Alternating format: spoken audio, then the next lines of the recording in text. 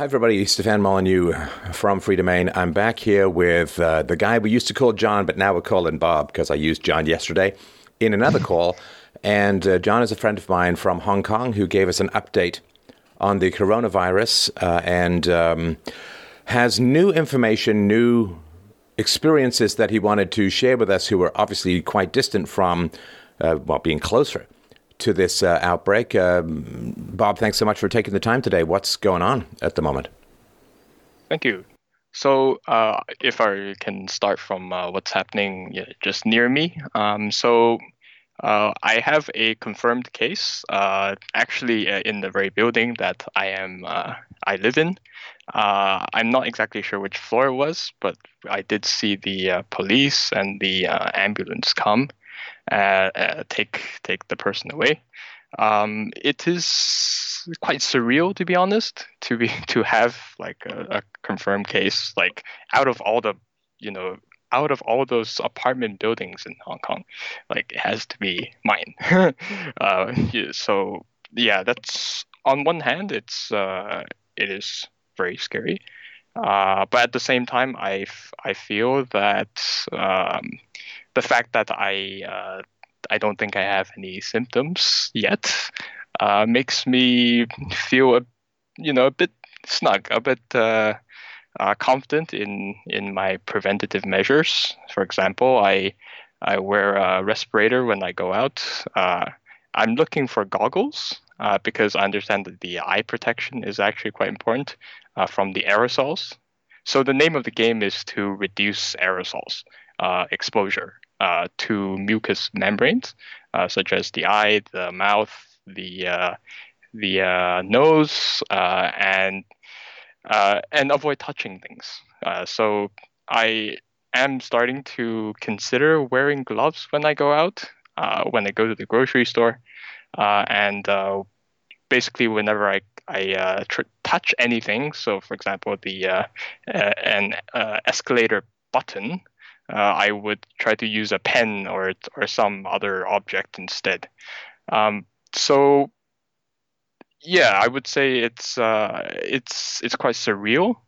I can see that people are definitely tensing up and being extremely cautious now. Uh, Almost everyone I can see outside is wearing a mask, except for maybe the runners in the park, or the people who are just taking a leisurely walk with their dog. Speaking of dogs, actually, for pets, actually there is a case or a suspected, um, uh, how should I put it, uh, source that states that actually pets such as dogs, cats, and other mammals can actually be infected with the coronavirus as well.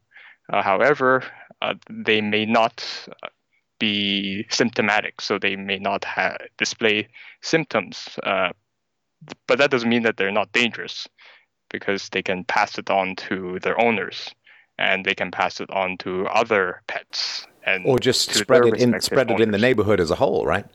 Yes, exactly. And so it just so happens that we actually do have a public health issue for many years in a nearby park where I would say the dog owners have been very irresponsible. They have more or less let their dogs roam free and pee at every lamppost and a corner, and that I would say leads could be a quite a serious issue for in this epidemic. Uh, Speaking of parks, actually, the nearby parks, all the playgrounds are actually uh, sealed off now because they don't want the children playing in them and touching things. I think the medical term for this is called fomites. So they don't want this fomite exposure and people contacting surfaces and then wiping their nose and then getting infected. So all these public facilities, swimming pools, libraries, playgrounds, and so forth are all sealed off now. So I think there's a lot of gyms that have closed. Although I'm not sure about the private ones, but the public ones are all closed. Well, And yeah, gyms can be, because everybody touching the same equipment with sweat and so on, gyms can be a real transmission. And how's the work situation? I mean, you mentioned that you're working from home because of this. Another friend of mine says that the offices in Shanghai have been instructed to, like by the government, to not have workers come in for at least 2 weeks. It seems like everything's kind of grinding to a halt, except for, of course, the feverish preparations for the medical emergencies. yes, indeed. I understand that in the mainland it is more government driven, so the government will give direct orders to businesses and tell them to do certain things like shut down the offices for 2 weeks. In Hong Kong, I think we don't directly have that, but the most employers, especially the civil service, so the public servants, and some major, I think, telecom utilities, such as the electric companies, such as the CLP, one of the largest ones in Hong Kong, are actually just temporarily closing their offices. And I think all office staff are basically working at home. Yeah. Right. Now, another friend of mine was telling me, he sent me a message saying China is actively wiping video from the internet which display how bad the situation is in Wuhan. He saw one video of bodies lying in the street and people falling over. Now it's gone. And various videos he saw showed bodies left dead in the hallways of a hospital, multiple people falling over into the street, unconscious from standing in a telephone call of a doctor freaking out as he claims the director of the hospital fled, but he is left to work. Have you heard anything about what's going on that is beyond the reach of most of the media? Yes, I understand that there is one specific key opinion leader that you can find on YouTube that has been sort of streaming from Wuhan. I think is using a VPN, and he has this footage. He actually goes to these hospitals and actually films what is going on inside and outside, and it is fairly common, I think, to see people on oxygen tanks. So they are breathing more than normal oxygen. Some people appear to be unconscious, and there are in fact actually people who basically have died waiting for healthcare. So just from that limited sample, I would say that it is a very prevalent issue. But besides that, for the people who aren't in the hospitals, life is basically extremely isolated, because basically the transportation has been limited by the government policy, and every, I would say, neighborhood is only allowed to have certain vehicles, and these vehicles are basically the lifeline or lifeblood of that community. So they're constantly ferrying supplies, daily necessities, etc., but also the sick people to hospitals. Now the problem is that that's not nearly enough transportation. So actually, a lot of people are sick at home, and therefore it is basically impossible to get accurate statistics on how many people are sick, what degree of sickness are they in, and so even if they try to get these accurate statistics, I'm not sure they would be able to, because the situation is very chaotic. The transportation networks are more or less down, and most people, I think, are, I would say, rationally not venturing outside and meeting anyone. Yeah. So now, there's a couple of things that have come together that have made it even more unpleasant or risky, of course. And it's so weird to think that I was in Hong Kong just a couple of weeks before this all began to emerge. But Help people understand, if you could, the issue of the Chinese New Year, the amount of travel that's going on, and also the Wuhan mayor who claimed that about 5 million people had left the city before the quarantine came down. Yes. So it all started actually before Chinese New Year. So before that, they were in a full, I would say, containment. Well, they weren't really containment mode, but they were trying to lie their way through it. So there were no accurate statistics. I think the WHO had no idea about it. And at the same time, the whole goal, I think, was to sort of bury this issue and hope it would just go away. And basically, by doing that, they actually exacerbated the whole situation. But specifically, what they wanted to do before Chinese New Year was to make sure that the Chinese New Year migration, which for those of you who aren't familiar with China, is, I think, one of the largest human migrations in the entire world.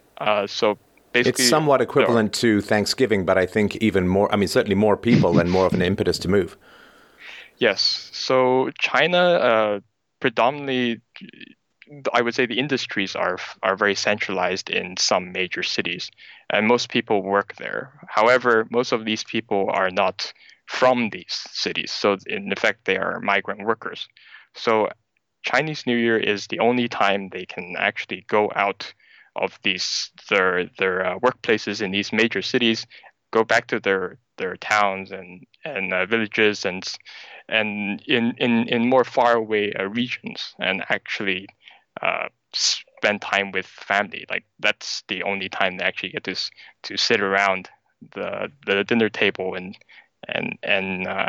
behave as a family. So it's a very precious time, and basically all the efforts were taken to try and not disrupt this. But of course, viruses spread as a result. They spread especially quickly in crowds, and so this migration, because it was not really halted until it was too late. So people basically had their tickets booked and etc. They were, just traveling. They were already traveling well before any actually banned. I don't think they really banned it until it was very, very late. But they did start telling people not to travel to actually celebrate Chinese New Year in place. So just do a social media call with your family and stay safe. But yeah, so they basically did not want to disrupt the status quo and be the person or the bureaucrat who drops the ball.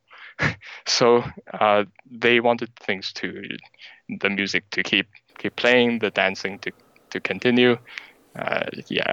So, well, it's part of the Chinese culture that I talked about in the documentary Hong Kong Fight for Freedom, that nobody wants to bring the bad news to the emperor, so to speak. And this idea that there's a shoot the messenger aspect to Chinese culture that does, I think, cripple them in trying to deal with these kinds of major issues. Yes, absolutely. I'm not sure if Machiavellianism would be a reasonable word to use, but I would say that Chinese culture or organizational culture prioritizes the human relations over the actual facts of empirical reality. So what that means is that an organization is a game. So within the Communist Party or within the government structure, it is a game to rise in the hierarchy, not necessarily based on excellence, but based on what you can get away with, basically. Right. So the civilians, the people outside government, are ultimately the losers of the game every time. So it's, I would say, not just the epidemics. I mean, there's also the economic bubbles. There's the housing bubbles. There was, I think, it was a few years ago. There was a peer-to-peer lending bubble where a lot of people, very, I think, entrepreneurial people and investors lost their money. So it's I would say it's just part of culture. It's very deeply ingrained, and I think that is ultimately the issue that we need to tackle. So let's talk about two other things that are key to this. The first is that, boy, there's nothing like a pandemic to teach you what the word exponential means, right?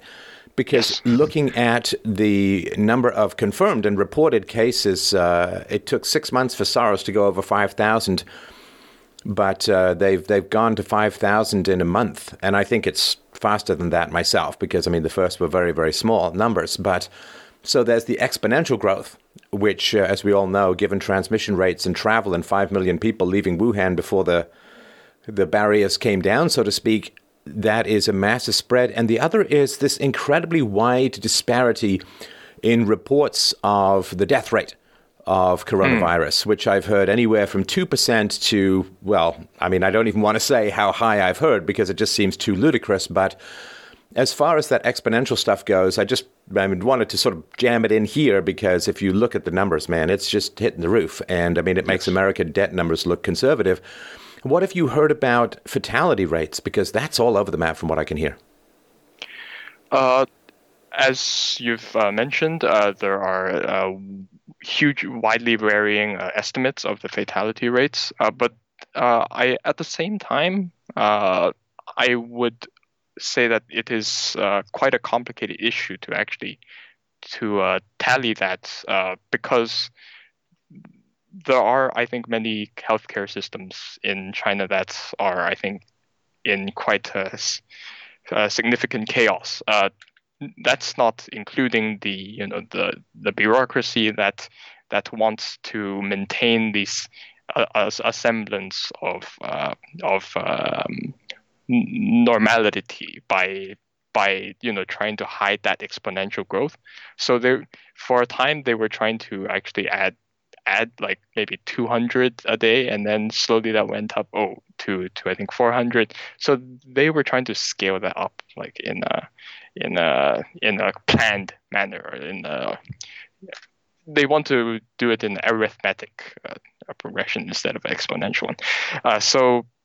But I would say that what I have heard about fatality is there's a lot of people who are actually not really tested because they have very limited number of testing kits. So in order to say that someone died of the nCoV virus, they would need to first be tested positive for that virus. And to be tested positive, they need to be tested first. But I think they have a lack of those testing kits, and basically that really, I would say it is like one way of gaming the figures. Of course, I'm not sure about how the availability of those testing kits, the current situation there is, but it's what I can see is that there's too few kits, and so fewer people are being tested positive. So there are fewer confirmed cases. So there are fewer confirmed fatalities. When in reality, I think there are a lot of these people who are actually dying at home. They are or on the street or waiting in line at the hospital, but they haven't been tested before. So they wouldn't be counted. If you die from home, let's say, because one of the big problems with the Wuhan coronavirus is it's leading to this type of pneumonia. And pneumonia, of course, particularly for elder people or people with comorbidities like other health problems, you say, oh, well, they were killed by the pneumonia. And, of course, you will dispose of the body through cremation or burial, and it won't go through the testing. And so it's not going to show up in those numbers. And that is, that's kind of chilling as well, that you do need that confirmation, and the testing kit availability is so limited. Yes. Actually, to sort of overcome that, I think some people have suggested, and there are figures to back that up, that let's count the number of bodies going through funeral homes, and let's count those that are going to the crematoriums. So And you would basically, compare the delta between the normal rate for this type of year, and you would assume that any delta is probably related to the coronavirus. yes, Okay. and the results of that is that it is far exceeding the normal. From what I've heard, the funeral homes are actually they don't have enough vehicles to actually transport the bodies, so they are actually bringing in vehicles from other regions into the severely affected regions to actually try and deal with the transportation problem.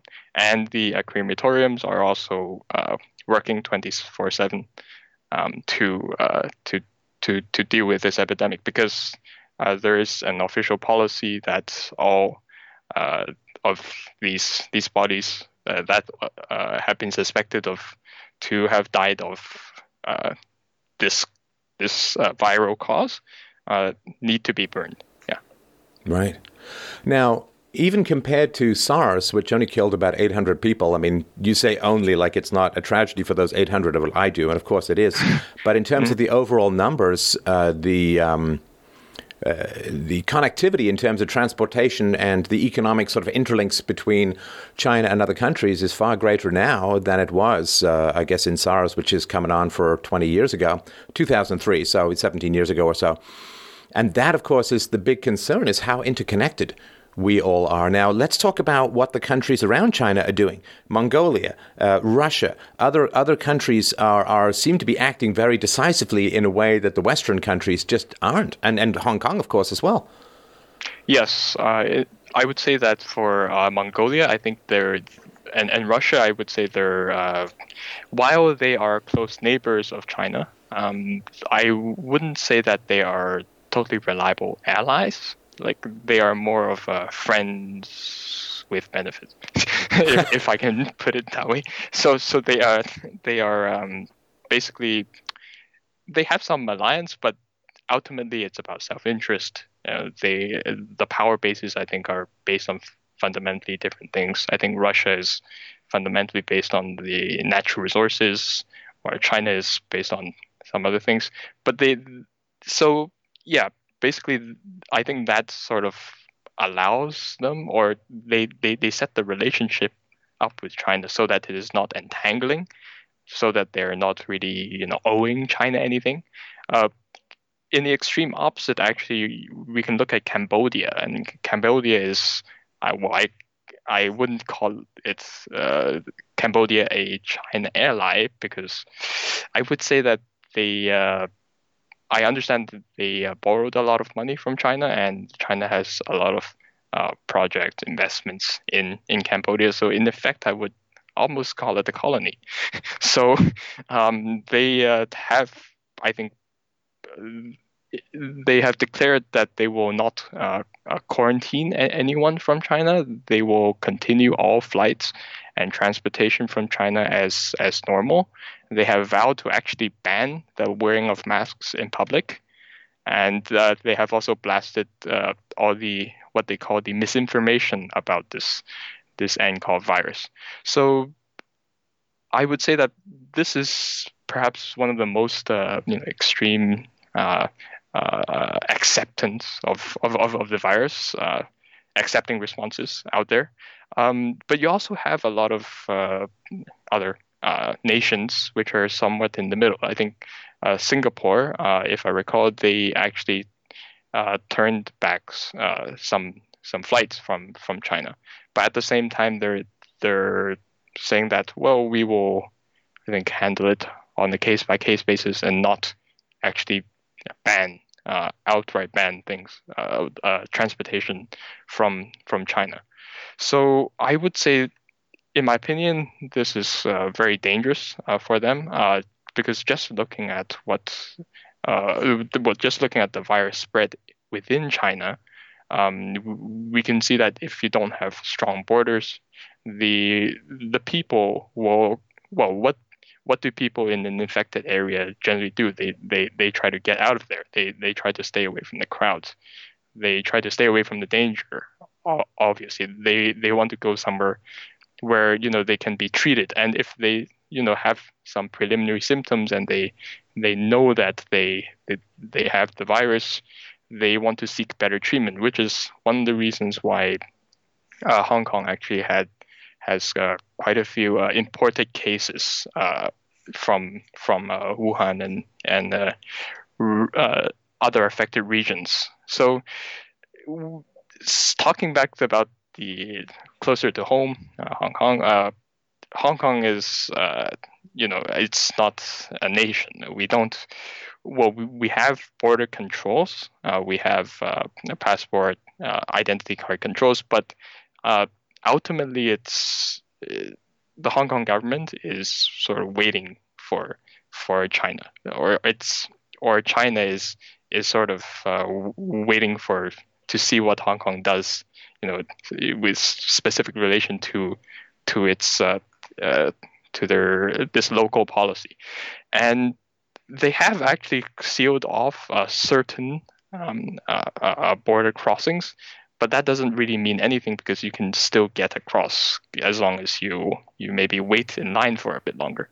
So basically, it does not really matter. So I would say it was a kind of a linguistic game. So they're trying to play with language to make it seem like it was, we've sealed most of the border, when in fact actually it does not really diminish the number of people and actually decrease the probability of infections coming into Hong Kong. So I would say that people in general are quite disappointed about that, but at the same time we had to make a push for that. I think it was a great opportunity to actually unite the yellow camp and the blue camp. So the yellows are the more pro. I think people call them more pro-democracy, and the blues are more of the pro Beijing government camps. And actually, they are, I would say, somewhat united on certain issues. Now, for example, we had one case where the government was trying to, near the Chinese border, use some of these recently completed government estate buildings and turn them into quarantine centers. But obviously, there's this phenomenon called "not in my backyard," and so actually, some, I would say, relatively pro-government people actually started up some roadblocks to actually prevent that from happening. And actually, then some young people who I think self-identified as yellow joined in, and so they started to block the roads together. So it's a very interesting situation right now. I think this common enemy, I think, has helped unite on certain issues, but I think ultimately the differences in principle are still there, because for example, there is still some issues that they differ on, which is the medical workers strike. So in Hong Kong, healthcare workers were trying to organize strikes, and they actually got quite successfully. About 3,000 something people, healthcare workers, to actually sign up. When was that? Yes. So I would say this was in the past week. Yes, in the past week. So Hong Kong people were trying to push the government to close the border with China, because that is basically the only way surefire way to actually prevent the infection from coming in. So part of the key part of that effort was the medical workers' unions, which organized together and suggested, and basically threatened to go on strike if the borders were not closed by, I think, 22nd of or 20 something of January. So actually, what really happened, looking back, was some hospitals had some staff of certain departments, such as the respiratory, I think, pulmonary department of Queen Mary Hospital. They actually collectively took sick leave for a day. So you had some of these things go on, but I would say so far it hasn't been a massive effort to push for it, because it is, I would say, somewhat. I think people consider it somewhat late now, because if you close the border after thousands of potentially infected people come in, it's a bit late, because they are already in neighborhoods. They could already be spreading the virus. So I would say we are sort of considering the next steps of what to do about this. Sorry, let me just jump in for one last comment and question. So just some things popped up. Russia has closed its border. Of course, got a massive land border with China. This closure affects the movement of people, not goods. So it's still possible to fly to China, but the foreign ministry has warned Russians to refrain from non-essential travel to the country. Russia has reported no cases of the virus. Hong Kong warns of surgical mask shortage. The U.S. is planning another Wuhan evacuation flight. India and Philippines have reported the first virus cases. And what I found to be quite interesting and rather terrifying is that we were talking, just a few minutes ago about 5,000 cases, but as of this morning, it's over 7,700, and that's how much it's grown in a day or two, and that's really quite astonishing. So the last thing I wanted to ask you is, we've seen on Twitter, other places, we've seen people being bolted into their own homes in China, and opening the door to find that they have this giant steel bar across their door. Have you heard anything about that? Is that a response? I don't think it would be legally possible in Hong Kong. Not that I would really know for sure, but what are your thoughts on that? Well, I personally have not heard much about that, but I will say that much more extreme things have happened. I think there was a video circulating around about someone getting knifed on the street. Because that person was supposedly from Wuhan. In Hong Kong, there has actually been someone who was a CEO. It's like I would say vigilantism. So I think someone got slashed on the neck because that person was suspected to be from Wuhan, and I think, I'm not sure if they had any symptoms, but yeah, there's just this whole both in reality and in social media, the craze of actually catching these people. And sorry to interrupt again, but just, the psychology behind it to me is somewhat comprehensible, which doesn't excuse it. But if your beloved grandmother just died of this virus and you believe that people are traveling to your region selfishly against best practices of containing the outbreak, I can understand that in your grief, in your fear, in your anger, that people could act out in very aggressive ways. Again, it doesn't justify it morally, but we can at least understand the dominoes in people's minds that have them end up being that aggressive in the world. Indeed. Actually, besides that, ultimately that our anger still gets directed at the government. So, for example, in the past few days, there have been some Molotov cocktail hit and runs at some regional police stations in Hong Kong. as well as at a certain police vehicle. So, and actually, the social media response from most people was that they were not surprised, and actually, some people said, "Well done." So, I would say that it's people are acting. I think it's it's inexcusable, but at the same time, it's very comprehensible. And as for Hong Kong regarding quarantine, absolutely the government does have authority under law to quarantine people suspected of having the virus. So they have actually sort of converted many holiday camps actually into uh, basically containment quarantine facilities.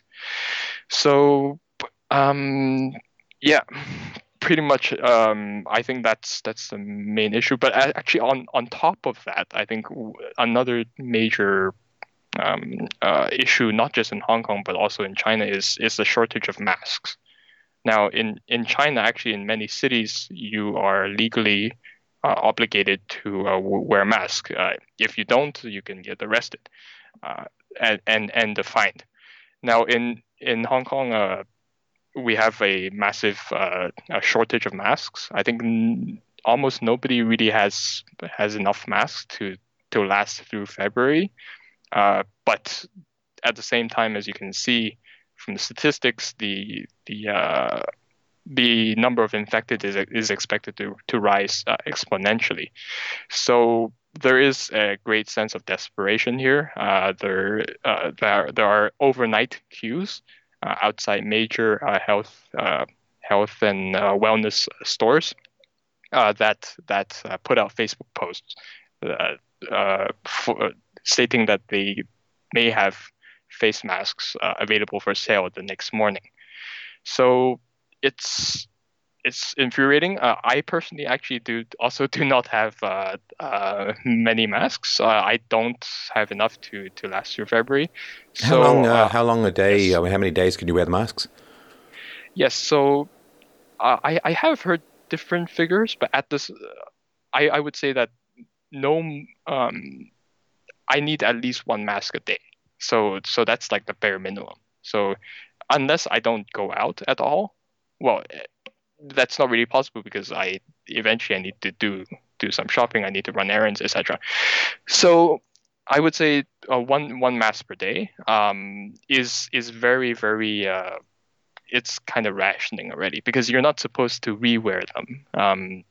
Actually, speaking of re-wearing or recycling the masks, there have been many videos circulating of actually people collecting these masks from garbage cans and actually I don't know, supposedly sanitizing them in some way, and then actually reselling them and repackaged, of course. So there's a huge problem of fake masks, uncertified masks, and masks of questionable origin. That actually there was this one box I think that actually had the expiry date. Well, no, a what do you call that? A production date in March of 2020. So there's a lot of actually quite obvious and poorly made fakes out there as well. So it's risky business just trying to get a mask that is that will protect you. And at the Right. same time, actually, speaking of masks, there is at least 3 to 4 levels that I think everybody should know about.